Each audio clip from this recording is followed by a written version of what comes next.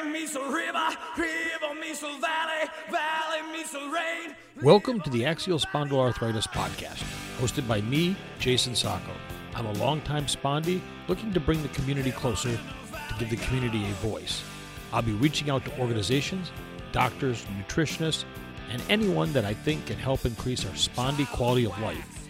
Enjoy and learn what is available to make your life better. Hello, and welcome to this week's episode of the Axial Spondyloarthritis Podcast. I'm sorry this is coming out to you late. The whole scheduling thing with this new puppy, and he'll be 13 weeks old tomorrow. What a challenge this has been. He takes up so much time, and his training really hasn't even started. So just the puppy stuff, the house training, the not biting, all of that takes up so much time, so much more than I remembered, because it's been a long time since I've had a puppy. I've had dogs, but I've always gotten them when they're a little bit older, so they've been out of that puppy stage. And this little fur shark I got is something else. He's just a little machine when he wants to play. So anyway, with that, I wanted to look at something I saw coming up quite a bit in the forums, and that's flares. One of the things I looked at with flares is I've seen a rash of questions lately from people that are saying, I'm newly diagnosed. What do I expect when I have a flare?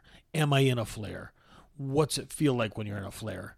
And that's such a, like anything to do with axial spondyloarthritis, it's really very tied to you directly. And what I mean by that is my flare, well, it's all the same as far across all of us, is that it's an increase in inflammation. How our bodies process it and react to it is really so different that when somebody asks about, hey, what's your flare doing to you? What is it like? Even if you tell them, they may never experience that. And then you'll have others like myself who, I get flares, but they're fairly minor now compared to, like almost 40 years ago when I was first diagnosed, and a flare would just have me crying from the pain and unable to move large distances very quickly. Now it's just maybe a little bit of increased stiffness, a little bit of increased discomfort. It's not anything really dramatic like it used to be. I've found that in talking to people that have been dealing with this for quite a while, a lot of people tend to say that thing, and that's as the ankylosing spondylitis, the non-radiographic, whatever you have, the axial spondyloarthritis burns itself out, it hits the fusion level across the bulk of your body. Your symptoms tend to subside. You tend to have a little less pain. It's a little more constant. It's not those sharp, really just bring you to your knees type pain. But I found this article anyway, to talk about flares. I found this article in the Spondylitis Association of America. Like all episodes, I'll have the link down below in the show notes. And also, there's a link down there for some different items from Amazon. One of the best ways if you want to support the show is click on a link. You don't have to buy that particular item, but click on a link before you buy something from Amazon. Doesn't raise the price. They'll share a few pennies with some items with me, and that helps to support the show. If you think about it, click on the link through either the website, spondypodcast.com, or through the link in the podcast itself. Take yourself over to Amazon and, spend away and, throw a few dollars back towards the show when everybody's aggregate is added up. And that really helps out with covering the monthly cost of the show. So anyway, examining flares in spondyloarthritis is what the article is from Spondylitis Association of America. The person goes on to talk about, what is a flare? And they said, a flare can be defined as the acute worsening of symptoms. Flares are generally thought to be due to increased activity of the underlying disease, although this cannot always be demonstrated objectively. In rheumatoid arthritis and systemic lupus, flares are accompanied by joint swelling, rashes, or lab abnormalities. Patients with peripheral spondyloarthritis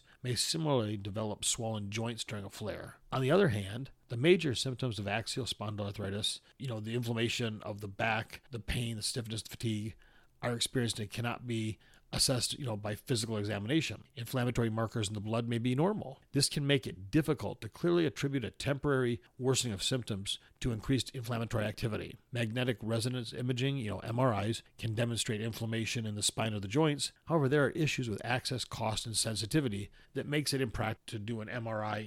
If you say, hey, I'm having a flare, your insurance, at least here in the United States and most likely in many other parts of the world, your insurance is not going to just say, oh, you're not feeling good? Here, have an MRI. It just doesn't work that way. So if you're newer in dealing with this condition, you will become better in understanding, dealing with, and self-diagnosing the flares and what feels good for you and what makes it worse. And for me, if I'm in a real bad flare, I can't sit all day. I have to get up and move. Now, I'm not going to go run a marathon or anything like that. I just need to move. I need to walk. I need to move around the house a little bit. That, moving the laundry around, all that is dramatically beneficial for me. If I sit the whole day, it's just horrible. By the time nighttime rolls around, I feel like somebody's taking a baseball bat to me. They go on to talk about studies from the pre-biologic era demonstrate that fluctuations in disease severity are common in ankylosing spondylitis, which likely reflects the experience of all patients with spondyloarthritis. They said, according to these studies, a typical AS flare is characterized by increased back pain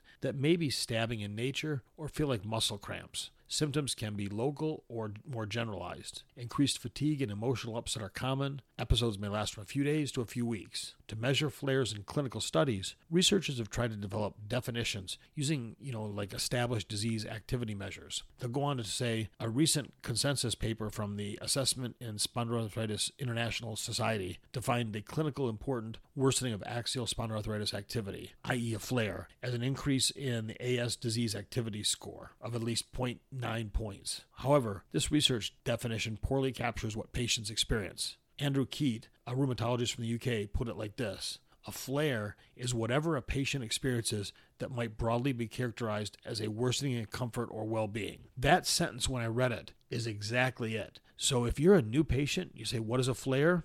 A flare is whatever a patient experiences that might broadly be characterized as a worsening in comfort or well-being. If you're not feeling well, if your overall general feeling of being blah and being in more pain has increased dramatically the last couple of days versus what it was, just a few weeks ago or last week, then you're probably experiencing a flare. And how will you know when you're out of that flare? You won't feel as bad. And so that's really boiled down to a nutshell. That's as basic as it is, and it's exactly what it is. So the article goes on to talk about, what causes flares, and they'll look at like long-term studies of biologics have demonstrated that improvements in disease activity achieved over the first few weeks to months of therapy are typically stable over time. What that means, if they can get that inflammation knocked down in the first few weeks with the biologic, first month or so, you may be able to keep that going for quite a while. Not forever, but for quite a while. That's why so many people have to switch biologics. They may stop working at some point in time. However, this does not exclude the possibility that individual patients may experience temporary flares while being on a biologic. And that's only makes sense.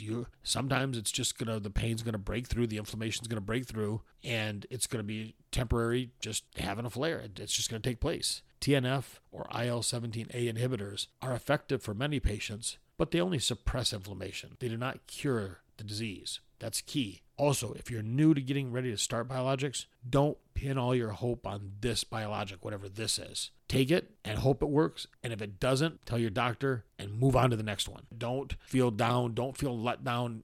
You didn't fail jack anything, and the biologic didn't fail you. It just didn't work, and it means you move on to the next one. So know that as you move through trying biologics, that flares can be the result of random fluctuations in just disease activity. And this, regardless of whether someone is being treated with a biologic, other anti-inflammatory medications, or not taking medication, a flare can still happen. So how do you deal with the flare? Well, typically flares are limited in time, lasting days to weeks, and many patients have found their own ways to deal. And you will too, as you go through this process of journey of dealing with AS, you'll find ways that help to mitigate your flare so that when you get them, it's just part of what it is. It's just part of your new normal. And you'll deal with it, and you'll move through, and you'll come to accept it. It sucks, but you'll come to accept it. You can talk with your rheumatologist, see if there's NSAIDs that you might take, if you can take them.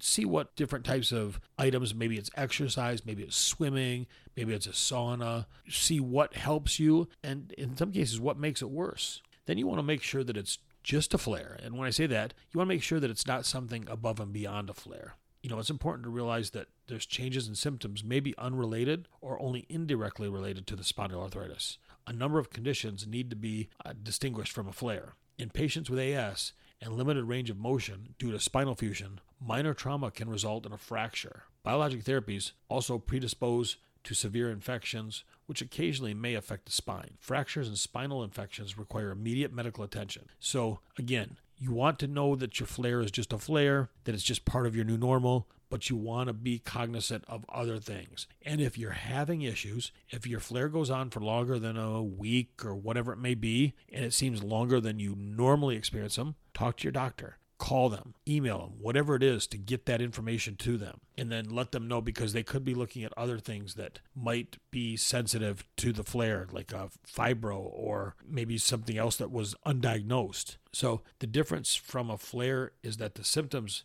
are not caused by increased inflammation compared to, say, fibro in the spine or SI or other joints. Rather, it is thought that the pain threshold in the central nervous system is altered. So as you're going through with all of these issues, you want to make sure that you're on top of everything. You want to make sure that you're looking to make every time you're dealing with a flare that you're recognizing the symptoms, track them, write them down, jot them down in notes in your phone, something so that when you have a flare again, you can look back and say, yep, I did this, I did this, I did this. Oh, this is new. I better be a little more aware of this. Could be heel pain. I remember at one time my heel pain was through the roof. Could not walk. I was in college, and the instructors were sending my assignments to me through my roommates because for about 2 weeks, I could not walk. It was horrible. Luckily, that's the only time I've had it where my heels have just been absolutely on fire. Outside of that, it's generally been my back, my hips, my neck. Those are my spots